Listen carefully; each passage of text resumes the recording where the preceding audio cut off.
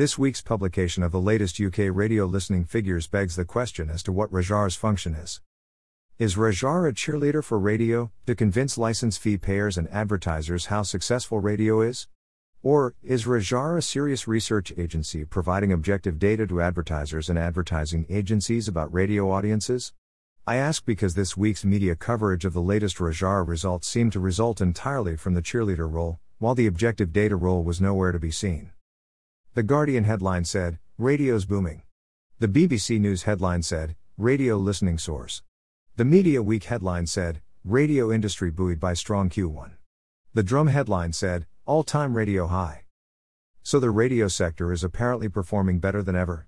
Well, if you believe the opening statements of the Rajar press release. Radio listening reaches an all-time high as 46.5 million adults tune into radio.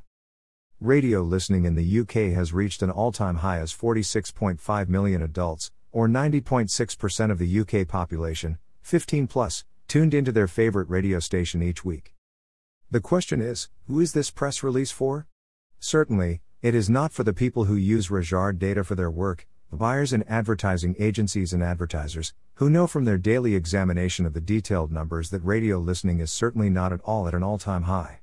Rather, the volume of radio listening has been in decline since 2003, a long-term trend that shows no sign of abating. The Rajar press release is deliberately misleading in its use of wording. This is by no means the first time. Previous Rajar press releases have claimed that radio listening has hit some kind of high. In Rajar land, every day seems to be a sunny day. This is the kind of PR puff we come to expect from commercial companies. But Rajar is not selling anything. It is meant to be providing objective radio listening data to the media sector. It is funded jointly by the BBC license fee and commercial radio. In fact, the all-time high assertion in the Rajar press release derives solely from the fact that more people are listening to radio than ever before. This is good news, but the number of people listening to radio is at an all-time high for the same reason that hospitals have more patients than ever, schools have more children than ever, and public transport has more users than ever. The adult population of the UK is increasing by around 1% per annum. More people equals more people using things. So from where does the Rajar assertion radio listening reaches an all-time high derive? It is nothing more than hot air. If, in using the phrase radio listening, Rajar had meant to imply the volume of radio listening, then it is a plain lie. More people are listening to the radio, but they are listening for less and less time. The volume of radio listening, the total number of hours that all UK adults spend listening to the radio, has been declining since 2003. Here is a graph of Rajar's own data that shows it. The average amount of time adult radio listeners spend listening to the radio has been declining dramatically over the same period. Here is a graph of Rajar's own data that shows it. Are either of these facts, from the same research, mentioned in the latest Rajar press release? Of course not. Why? Because Rajar's cheerleader role seems to require it to publicize a metric for radio listening that shows an increase, the absolute number of people listening, in this press release. Here is a graph that shows the increase in the UK adult population and the number of people listening to radio.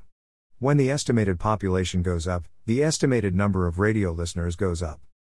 The airtime buyers and advertising agencies who have to use Rajar data on a day-to-day basis probably chuckle at the preposterousness of the Rajar press releases, laugh at how gullible the media are to simply reprint their headlines, and then go back to their work. For some people, like me, having analyzed radio audience data for 30 years, it creates market confusion. Clients are understandably puzzled and baffled when they see a presentation that clearly shows radio listening is in decline in the UK. They inevitably ask with suspicion, but didn't Rajar just say that radio listening is at an all-time high? So why is Rajar hell-bent on this policy of trying to pull the wool over people's eyes? Why does it need to be a public cheerleader for radio when we already have Radio Centre, the Radio Advertising Bureau and the BBC Press Office, each issuing their own PR puff on the Rajar results? The Rajar press releases might convince journalists, but they certainly don't fool the media industry players. Instead, the opposite effect is probably the case. How can the radio industry expect to be treated seriously within the wider media sector when its industry ratings body, charged with publishing objective listening data, insists upon grabbing headlines with misleading facts about radio audiences?